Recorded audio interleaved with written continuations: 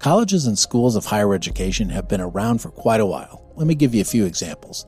The oldest is the University of Al-Quarain. I hope I pronounced that right. It's spelled Quaraouyine. If that's not right, give us a rating or review and leave the correct pronunciation in your review. Anyway, this university is in Fez, Morocco. It was founded as a mosque in the year 859 and then became a leading spiritual and educational center of the Islamic Golden Age. The University of Bologna was founded in 1088 and Oxford in 1249. For our American listeners, Harvard was the first institution of higher learning in the English colonies. It was founded in 1636. So higher education isn't new. But what is relatively new is the fact that it's so expensive and navigating the financial aspects of it is challenging, and that's the topic we're going to tackle today.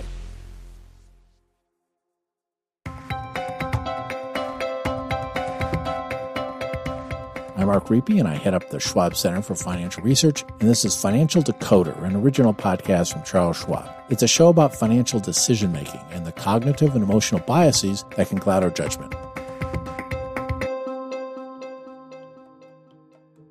Whenever I hear that something is expensive or cheap, I immediately think, relative to what? In 1816, the average college tuition was $57.50 a year. When I plug that amount into a historical inflation calculator, it tells me that's around $1,257.73 in 2024 dollars. That's an amazing number. If you bought all of your college textbooks new, the average cost for a year's worth is about $1,200 as of 2022. The good news is that kids share books, they can rent them, or they can go to the vibrant used book market, so most students don't pay that much. Nevertheless, that example illustrates the rate of inflation that concerns so many students and parents.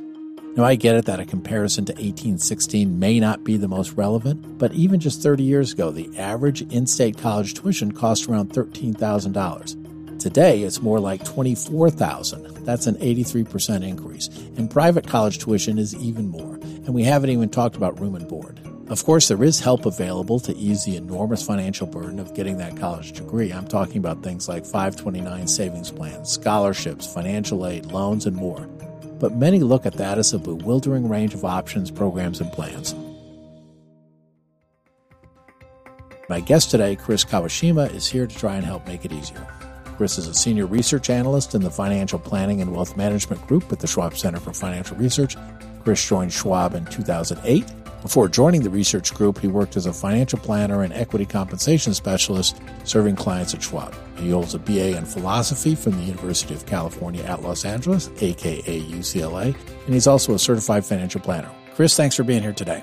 My pleasure. Thanks for having me. I love the podcast. You know, Chris, we're going to be talking about college today, so maybe we could just start out before we kind of really dive into the details. You've got a philosophy degree from UCLA. How do you get from there to being one of our high-quality investment analysts here at the Schwab Center for Financial Research? So thank you, Mark. Good question. I think it was a bit of curiosity, luck, and uncovering a passion for personal finance that ultimately led me to Schwab. Out of college, my first job was with a market research firm. There was a job post and it said, we wanted someone who could combine creativity with analytical thinking. And I thought that would be a great fit for my degree, so I applied. But long story short, I ended up being there for 7 years, managed a variety of different research projects, and also worked with a lot of really good people and had fantastic clients. But sometimes things happen that change your plans, and that's what happened to me. And so towards the end of my career there, I married my then girlfriend at the time, Lane. And one of our goals was to buy a home and, of course, start a family. But there's just no way we can do that in California. So we made the decision to move to Arizona. But before that move, I really started to get into investing. I remember picking up books, going to seminars, and applying what I then knew about investing with my own personal accounts. And so that kind of started my journey. After seeing and having to go through that move, I applied to and have interviewed with a few of the financial firms out here in Phoenix. But Schwab was really the only one that contacted me and made me an offer. I wasn't really your typical finance, business, or economics major. I was a philosophy major, and I had mainly a lot of research background. But really, something like personal finance and investing, that's not something that really shows in my resume. So maybe quite surprised that I did get the call back and landed the job, but that's what got me here to Schwab. And I've been here for 15 years and have grown since. So really, thank you to Schwab. My gosh. Well, no, thank you to you. I've certainly learned tons of stuff reading your material over the years, so we made a fantastic decision there. And I think your story is a good kind of illustration, and maybe we'll get into this a little bit later, of college as an investment, but it isn't always clear how it's going to pay off. Sometimes it's pretty direct, sometimes it's more indirect. But maybe let's kind of dive in. Chris, we hear a lot of parents, I'm sure you hear it, I hear it. They talk about just how expensive college has been. And so maybe we'll just start there. Does it still pay to go to college? Is it worth it for the average person? Yeah, so really good question there. And I think before getting to that question, there was a really good point that you made. I mean, I think a lot of folks don't have a direct path from college to career. There's a really interesting study that the New York Feds did about a decade ago that basically articulated exactly what I went through, the path that I took, but I think many others are taking as well. And basically what ends up happening is that maybe a little over a quarter of college graduates go into a career that actually matches their degree. And maybe perhaps in these STEM majors, the science, technology, engineering, and math majors, there's a little bit more of a direct linear line. But even then, there's only slightly above 50% of the folks that go from the degree over to a field that matches that degree. So linear path, maybe not so much, but there's a pretty good chance that those that are in college right now might end up in a career that is quite different. In fact, there's another study that I saw recently too that said essentially people change their majors at least once, about 80% of the time. So I think that's just a testament in terms of the ability to flex what you learn in college and the skill sets that you develop there and to be able to translate into other things. But back to your original question, though, I think the general answer is yes. Does a college degree still the best route when it comes for most people to find like that upward mobility? And I think the answer is yes. We see it in the data. Those that have college degrees have roughly 50 to 75% more on average in terms of income than those that don't have their degree. And when it comes to the unemployment rate, those that have a college degree are less prone to be unemployed than those that don't have a degree. So one thing I don't want to be is dismissive about what avenues and careers people choose that don't need a college degree. It's just that college isn't for everybody. I understand that. But I would guess for a lot of people, a college degree is still by far the best route to go. Yeah, I think I agree with both of those points. Certainly, it's unreasonable to expect every 18, 19-year-old to have their whole life plan figured out. So there's going to definitely be some twists and turns along the way. And then, on average, I think college has turned out to be a good investment for a lot of people. But, the cost of that investment varies quite a bit. You've got public schools, you got private schools, you got in-state tuition, you've got out-of-state tuition. Maybe put some numbers on that. What is that variability from all those different situations? Right. That's a great point, Mark. There is variability when it comes to the cost of college. But when it comes to, again, looking for that path, and is it, back to that question, is it a good value? The answer is yes. And when you see the amount of premium that you can get from getting a college degree versus not, against that 50 to 75% number that we were just describing, that payback period ends up being somewhere around 5 to 10 years for paying back the amount of time that you take and the amount that you can receive more in terms of income by going through college than not. To the point of how much does it cost? Yes, let's put some numbers to it. So in 2023, and some context too, because I think if we look at this over the decade, this is what parents are kind of seeing through in terms of their lens of what the cost is. If you're thinking about public in-state, 2023, the cost was roughly around $24,000. If you look back 20 years ago, this was around 2003, 2004. That price was roughly around $17,500. You look back 30 years ago, this is for folks that were probably in college between 1993 and 1994. That cost was roughly about $13,000. So there's quite a bit of a gap that you see from 20 to 30 years ago to what that cost is now. And you see a similar numbers, too, when it comes to private colleges and universities. On average, that cost today is roughly around $56,000. Look back 20 years, $43,000. In 30 years, that was about $33,000. So there has been a significant increase during that time. And that's in real dollars terms. So all these numbers that I'm saying here are saying, look, what is that impact today in 2023 numbers? Chris, right now, actually, we're recording this. We've got various headlines about the student loan kind of crisis and how are people going to kind of continue to pay for college going forward, as well as pay off the debt that they incurred to go whenever they went. So are there any good rules of thumb for how much debt students or parents should take on? So, there's a really nice rule of thumb that folks in the college planning circle use, and it's called the rule of thirds. And I'll get to the point about loans here in just a bit, but the rule of thirds basically says, look, we have three levers here. We have income, we have debt, and then we have savings. So let's start with a base of splitting those three areas into thirds: a third through income, a third through loans, a third through savings, and then taking in bite-sized chunks so that we can tackle that big idea or the big expense of college costs. Let's look at this number, break it down in terms of the thirds, and say, what are we the most comfortable with when it comes to savings, right, income, and loans, and think of it that way. Debt is tricky. I think you and I probably share the same thoughts when it comes to it. Most people probably don't want to go into debt if they have a choice. But when it comes to large expenses, perhaps it's expected to think about that. Think of like buying a home. We do need the help and maybe push forward amounts that we might not have right now in order to accomplish some of the goals that we need or want to accomplish in the time that we have here. So, loans can be expected. And is it a good investment when it comes to college? Yes. And loans, well, we're taking some of that income, that future income that we might potentially get after college, and moving that up front to help pay for that expense, the college expenses, so we can be on a better footing here into the future. Is there a prescription for it? Not quite. I mean, it's personal. We talked about the rule of thirds when it comes to that, but not everyone needs to subscribe to that particular idea. Think through your own personal finances. Think through your own preferences when it comes to loans.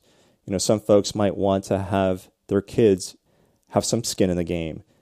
Take advantage or maybe have the opportunity to understand what money really means. For some folks, what that means is maybe the student take on some of those loans. Maybe it's necessary. Maybe it's an option. But I think, again, that's a personal choice when it comes to it. So let's talk a little bit about the financial aid part of this.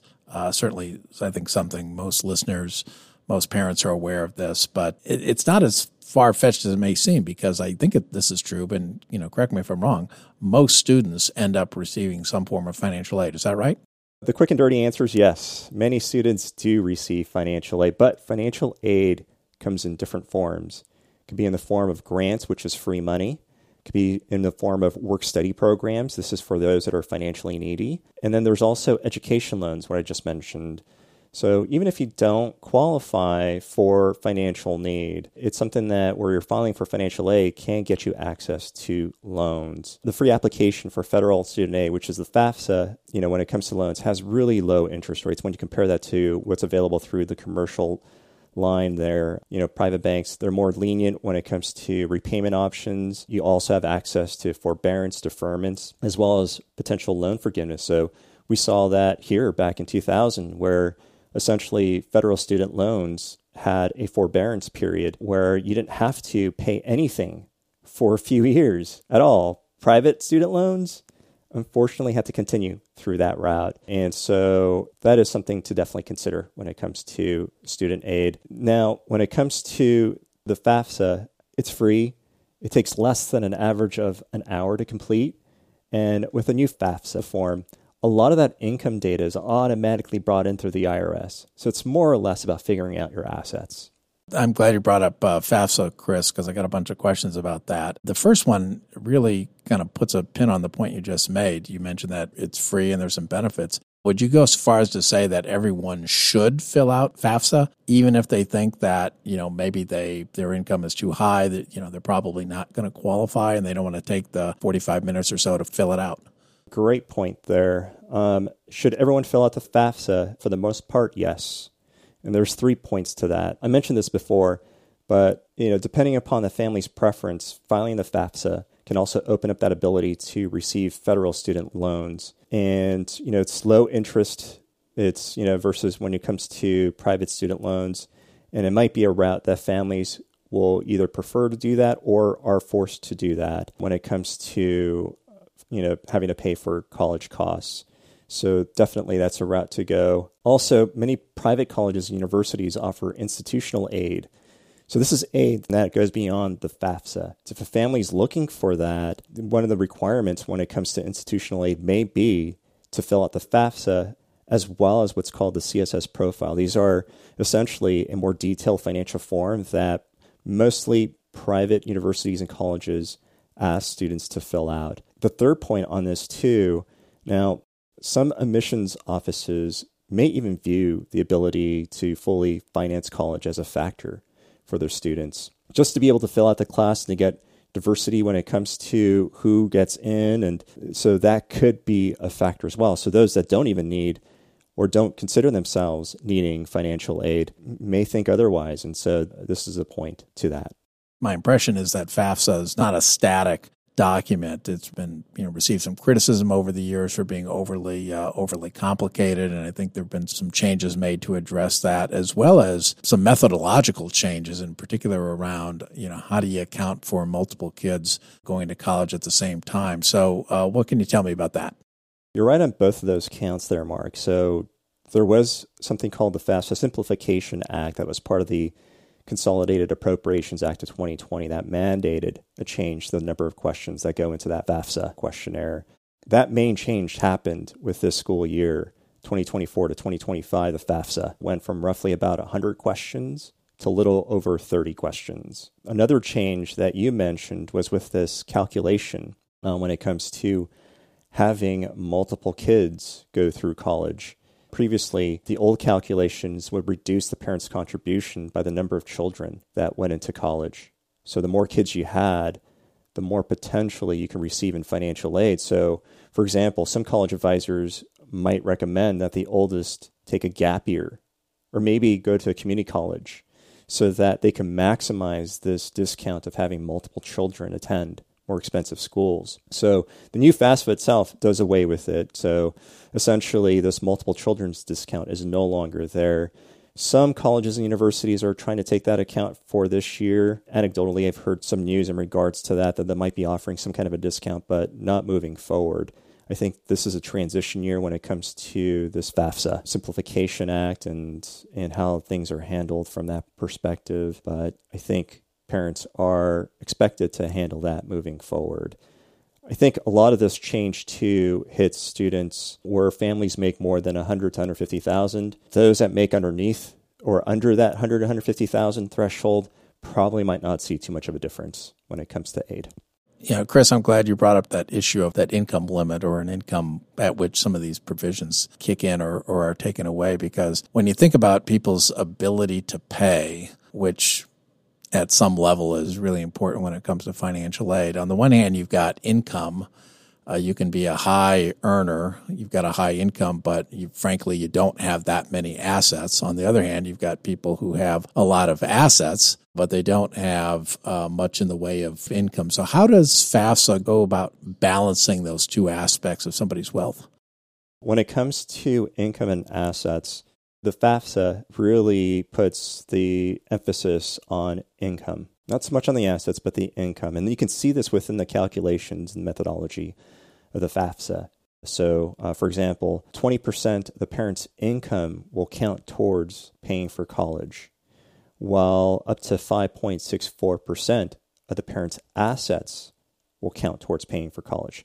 So you can see there's almost a 3 times difference here between what's counted for college costs using assets versus income. 20% again for income, 5.64% for assets. Even the student side, students can also potentially contribute via assets as well as income. They're dinged a little bit more when it comes to how much they can potentially contribute or expected to contribute to that college cost. And so up to 50% of the student's income will be counted towards college costs, and 20% of assets will be counted towards that. But no matter which way you look at it, income is always going to weigh more in terms of the calculations than assets.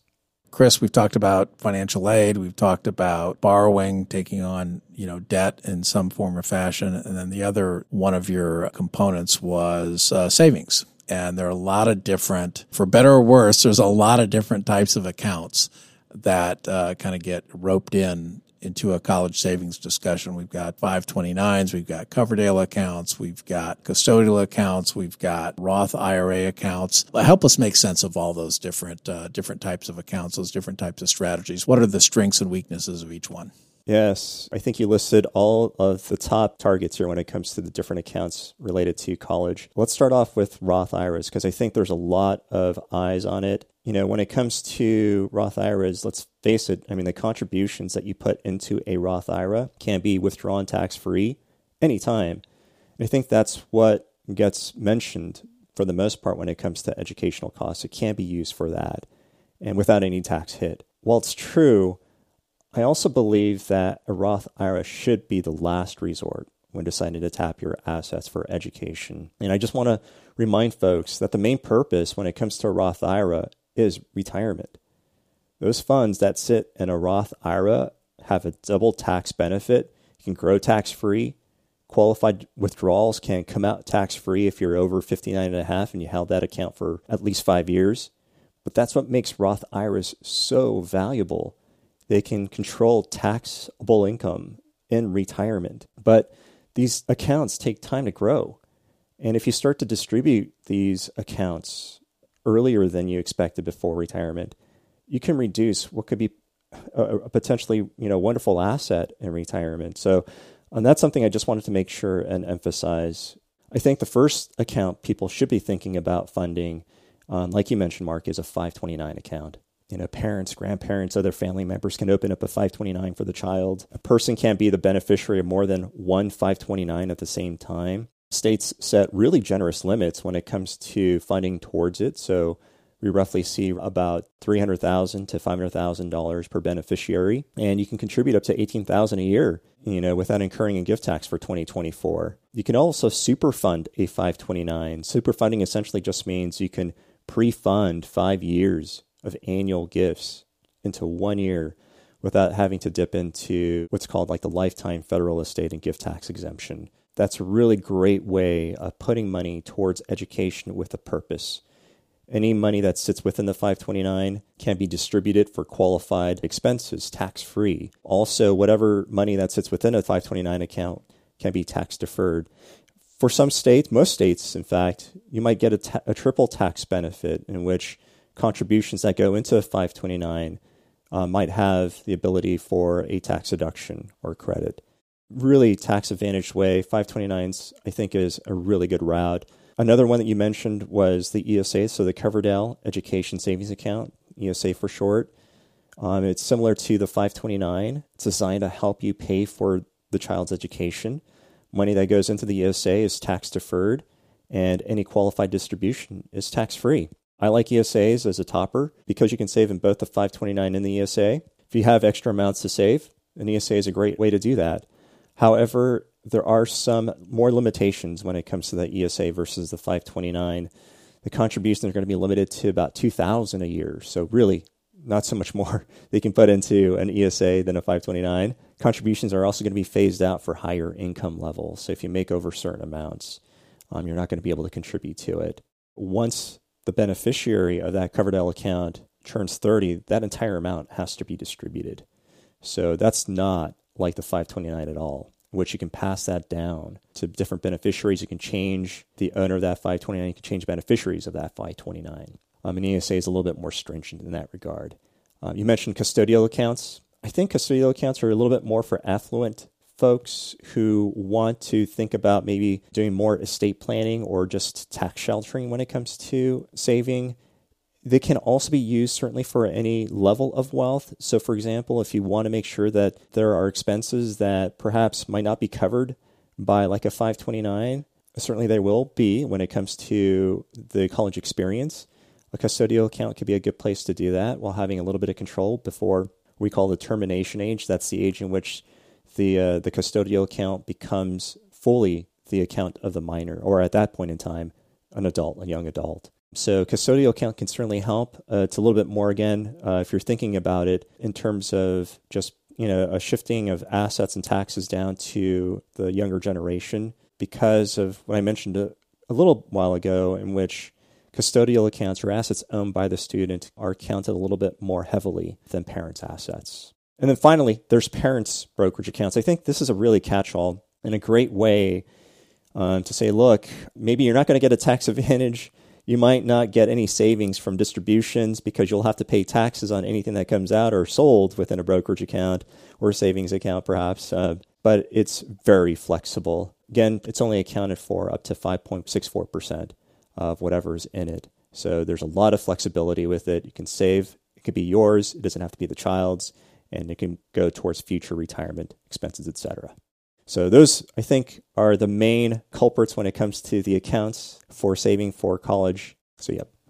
That was a long answer, but it was a good answer, Chris. And that's, I'm going to kind of simplify things a little bit and kind of put together sort of a real world scenario here. So let's say you've just got one type of account. You've been using the 529, but, it's not enough. You've also been borrowing money on the side. What should the flow look like from the loans and the accounts? Should you just use the account until it's empty and then borrow? Should you borrow up front and also take a little out of the account each year and then supplement that with the student loan? What's the best way to approach that?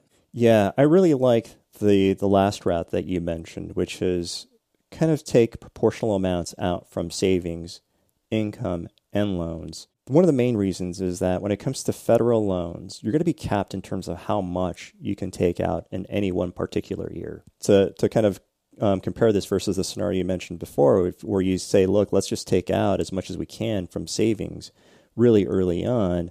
Well, if you do that and you don't take out any loans, you're not going to get that loan amount back. You can't combine these loans into future years because you're capped. Proportionately taking out loans, if you need them, as well as income and savings, makes the most sense to me.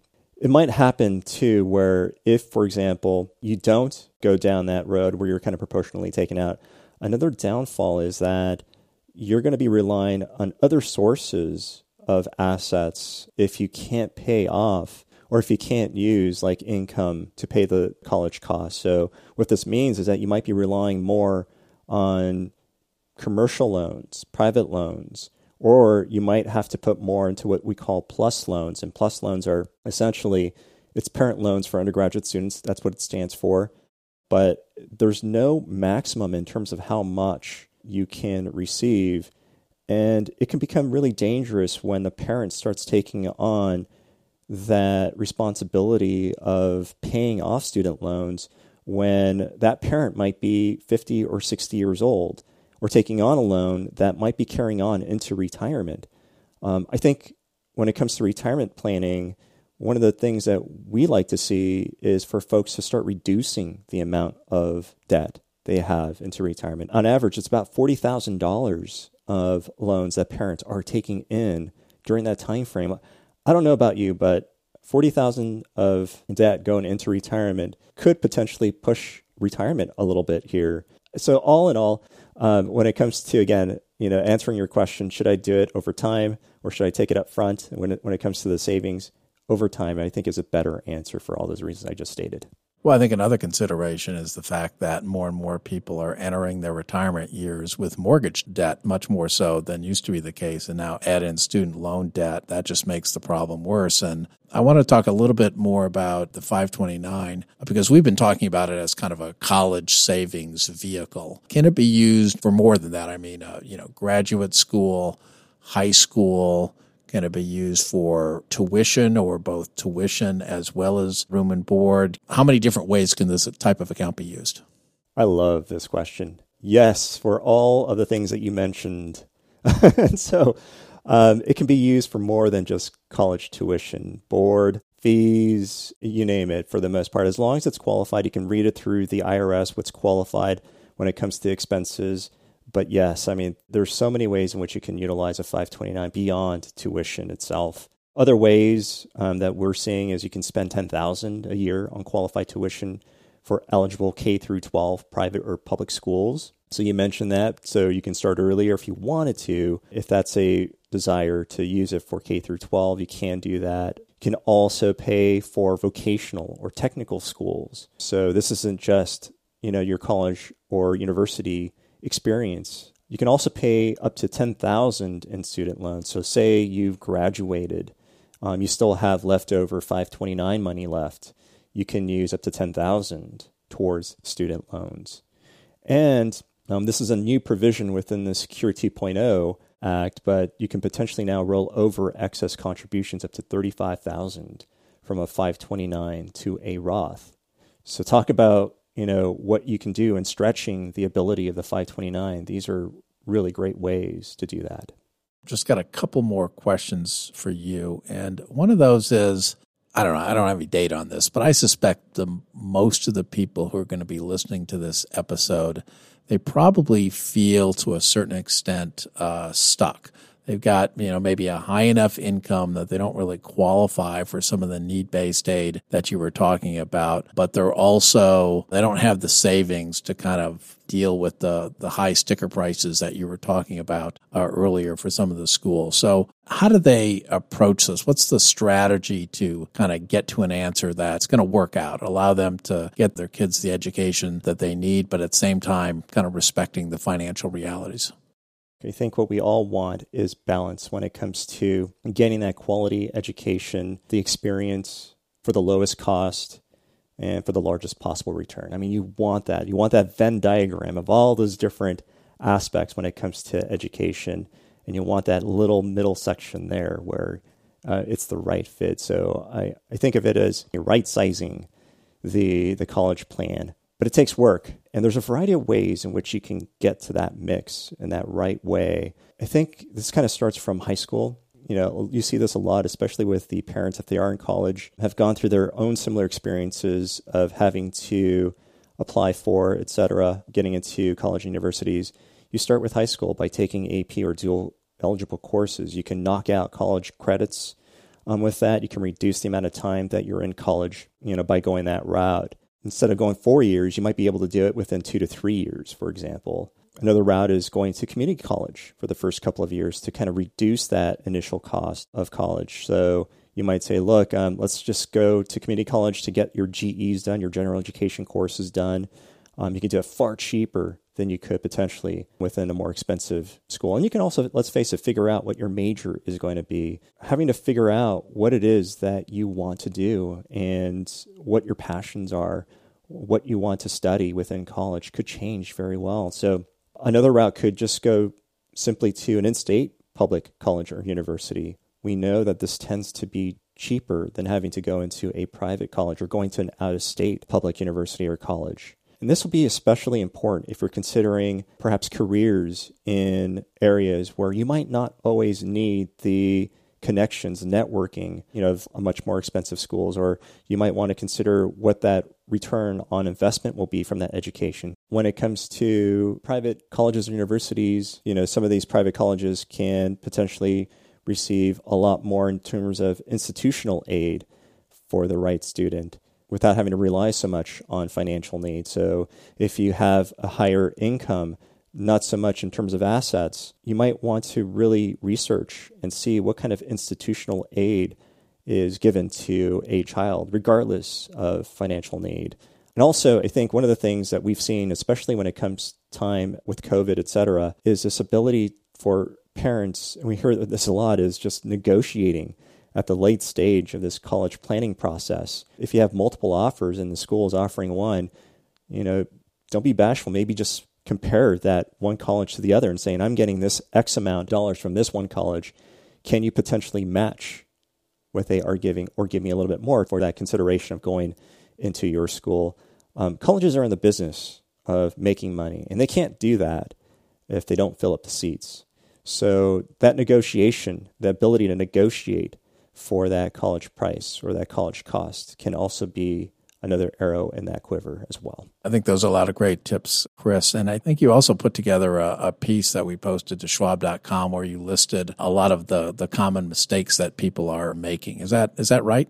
Yes, there is a piece. And I listed 8 mistakes there that are fairly common. It's a short read, but it's packed with a lot of those common mistakes there. If there's an opportunity, take a look at it. It covers the life cycle of someone going through the thinking and process of college planning from early stages all the way to late stages and some of those mishaps that might happen along the way. So thank you for mentioning that.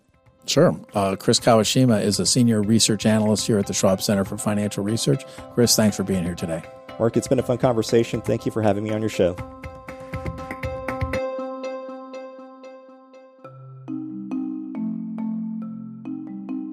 Chris had a lot of great advice if you're trying to figure out how to pay for college. As he mentioned, there's an article at Schwab.com called 8 Mistakes to Avoid When Planning for College Costs. It's a summary of practical steps to take and avoid. We'll list it in the show notes. Chris also said that higher education is within reach of almost everyone. That's true, but it's a big commitment of dollars as well as time. And for any important financial decision, it makes sense to create a plan, preferably with some input from a financial professional or wealth planner. The purpose of this show is to showcase cognitive and emotional biases that get in the way of making good financial decisions. Not making quick, knee-jerk decisions is a good way to improve decision-making. Creating a plan that accounts for different scenarios is an obvious technique whether you're thinking about college or any other big decision with financial implications. But the act of planning isn't foolproof. For one thing, the act of planning itself is subject to various biases. One of those is not thinking broadly enough about different scenarios that might occur, or putting blinders on and only thinking about positive scenarios and not negative ones. With that in mind, here are a few extra things to think about when it comes to creating a financial plan for college.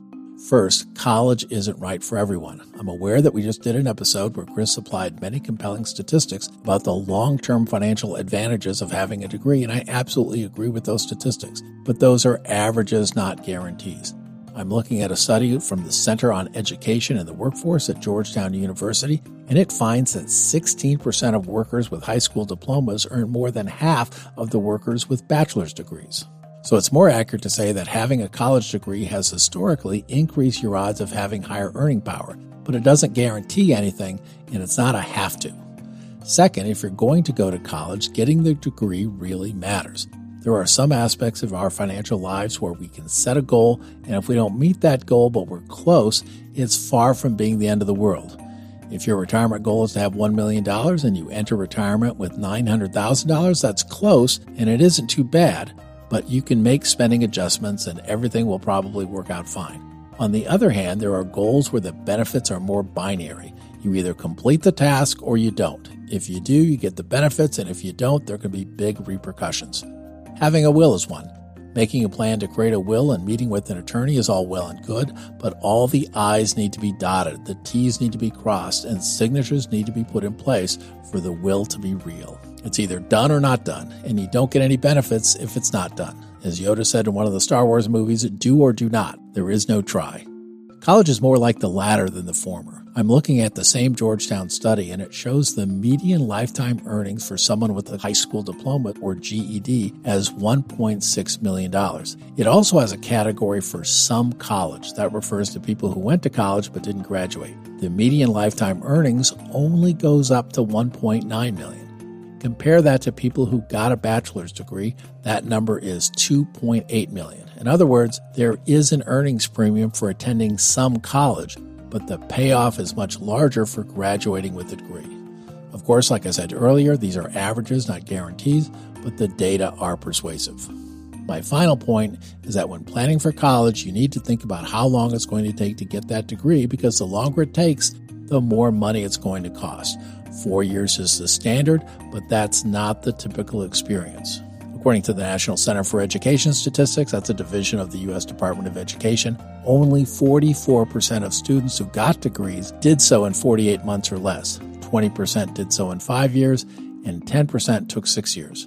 There are many reasons for why this might happen, for example, switching majors or transferring to a different school, but the point is that it happens frequently enough that it's worth planning for the possibility. That's our show, and thank you for listening. There's also a lot of other education-related content at schwab.com/learn. To hear more from me, you can follow me on my LinkedIn page or X at Mark Riepe, MarkRiepe. And if you know someone who might like the show, please tell them about it and how they can follow us for free in their favorite podcasting app. Please consider leaving us a rating or review on Apple Podcasts. It really helps us out. For important disclosures, see the show notes and schwab.com/financial decoder.